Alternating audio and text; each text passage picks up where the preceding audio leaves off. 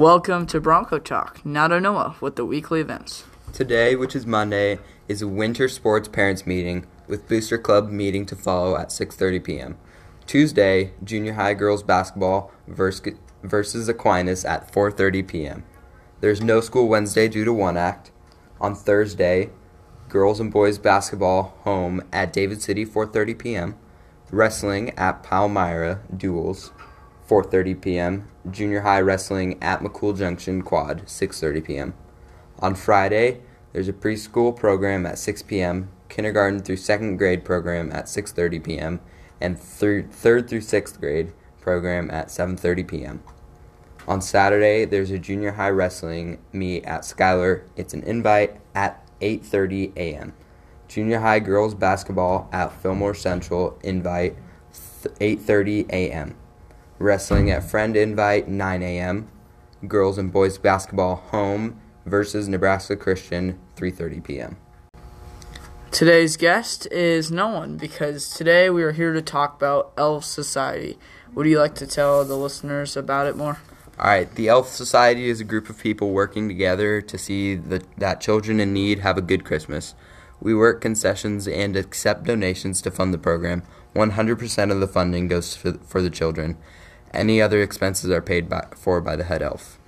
It's the 10th year for Elf Society. How did it get started? The head elf had a little boy who was grumpy. When she checked on him, she was told that he was always this way around the holidays. Other kids would come back after Christmas and show and tell about the items they got. He had none. Told the counselor she would fix it, called some friends, put in their own money, and that the family had a good Christmas for the first time. Each year, a message is sent to the teachers and communities to have them nominate children who need a better Christmas. The parents are contacted to see if they are willing to accept the help. Each year, we have up to 65 children nominated. We cannot serve them all, but do as many as we can. And how do we buy so many? For so many, the Elf Society has several very efficient, frugal shoppers. Many shop on Black Friday and negotiate for better prices. Each shopper is given a packet that has cash, a card with the children's name and some information, and a labeled large white garbage bag for each child. As they purchase the gifts, they can wrap and put them in the bags to keep the items separate. We try to see that each child gets a hat, gloves, some warm clothes, a toy or two, books, and a game. We usually try to put in a game they can play by themselves and one to involve the whole family. How do we distribute toys? A few days before Christmas vacation, we ask the parents to stop at school to pick up the bags. The only name on the tag is the child's. We do not sign the Elf Society or Santa. We prefer that the parents sign either the parent's name or Santa. As far as the children go, the Elf Society does not exist. Each year, we put together 10 food baskets for families who will have a difficult time stretching their food budget over the holidays. Each family gets a whole ham, canned goods, peanut butter, mac and cheese, some extra goodies, and a little produce. There is always a package to bake Christmas cookies. Throughout the year, we try to help provide the other things that arise. For example, we have paid for deposits so kids can play ball, passes to the pool, help with prom dresses or tux rentals, shoes for those who need them, coats, etc. How much does all this cost is what you might be wondering, and that depends on the number of children in need. Usually we need to raise between $4,000 and $5,000. Clothing and food are expensive items. In the past, we have been fortunate enough to have people help us through donations. We did receive one grant, but it will run out this year, so we will have to increase our fundraising efforts for the future. The Elf Society also tries to work 1 or 2 concession stands to add to the funds. And how can someone help? The elves can always use help. We need people who are willing to work concessions, shop, wrap, donate money for financial support, or donate wrapping paper, tape, etc. Again, 100% of the funds go to the children. If you want more information about it, email Kathy.Calder@centennialbroncos.org. Again, Kathy.Calder@centennialbroncos.org. And thank you for your help in spreading the word. Okay, so we all know our last podcast is about being thankful for people. How was your Thanksgiving? It was good. I had my most of no, all of my immediate family, plus my nephews and my newborn niece. She's adorable. Um, I got to do Uno with my family, and I learned that one of my sisters has barely ever played Uno. We argued about the rules. We decided that Uno was wrong in their making of the rules, because everybody knows you can't play Uno by the rules, but when you don't, you have to go back to the rule book. How do you play it? Like, there's only one way you can actually play Only one way. I play it the way that whatever company they made an online game for it. Mm-hmm. It's the official online game, and in that game, if you get a +4, you can put down another +4, and the next person has a +8. That's the main thing we argued against. And if you get a skip, no, not a skip. If you have to draw 4, then you can't play. I didn't agree with that at all, because I wanted to make it difficult. But yeah. The way we do it is that you cannot add on draw 4s. You cannot add on any skips or anything like that. And how we do it is that you know how when people draw 18 times, sometimes until they find it, we only draw once. That makes it fun when people draw 18 times. I just don't, we go for more games in total than just a one really long game. Oh, I think we had maybe a 45-minute game. That was pretty fun. Yep. But a game that we played over the holidays is What Do You Meme? I played that with Raiden while we were before we recorded a commercial for Cornerstone. And when there's a lot of people, it is really fun. I suggest you guys try it. It's a good family game. Also, another game I played while I was there. Well, yeah, Pictionary. I'd never played that before, and I loved it.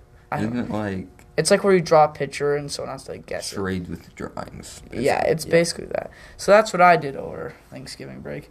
I went to my grandparents. I had 2 basketball practices. Those were fun.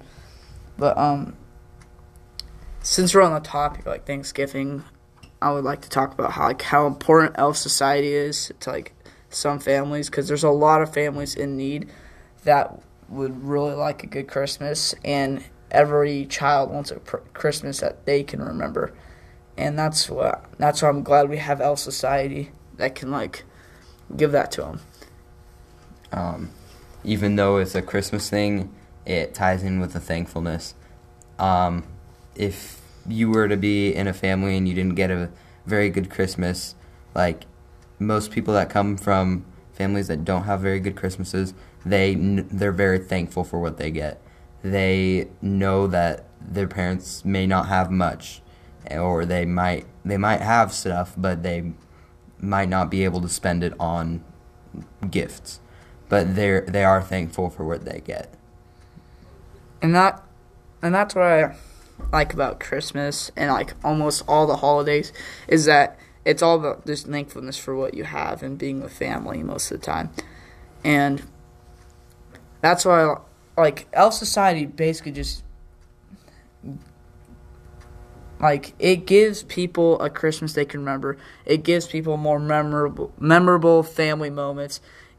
With the games and the dinner, it helps so much for every family.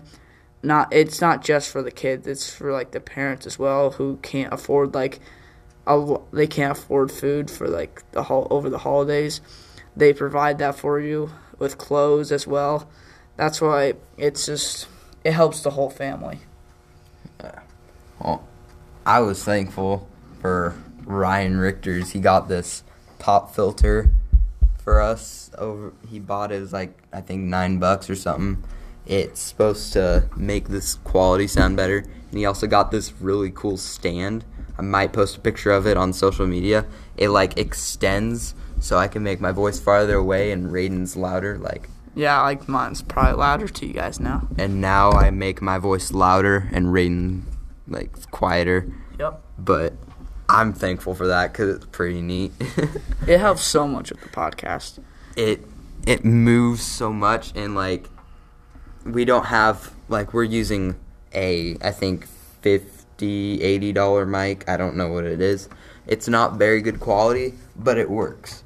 Like I'm thankful for that kind of stuff. Like even though we don't have much for this, we still have stuff that works for it.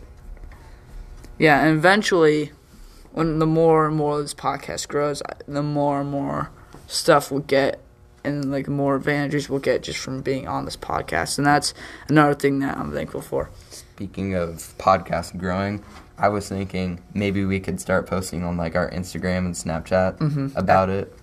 'Cause, I wouldn't mind that. Yeah.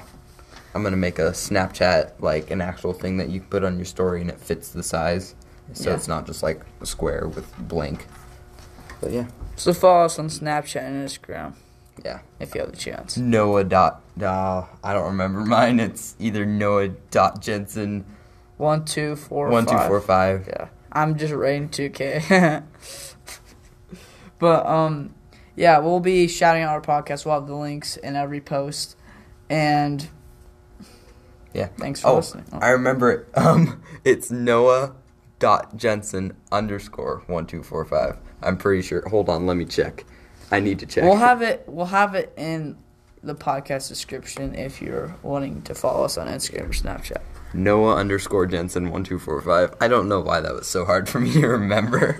But thanks for listening today. Remember, if you have the chance, contact Kathy.Calder@centennialbroncos.org. You could talk to her about donating because they need it because they're losing the grant this year. Well, they're running out of money from the grant, and they could really use a donation. And if you can work concessions on certain days that they're running it, please volunteer for that. Yeah. Thanks for listening. Yep. See ya.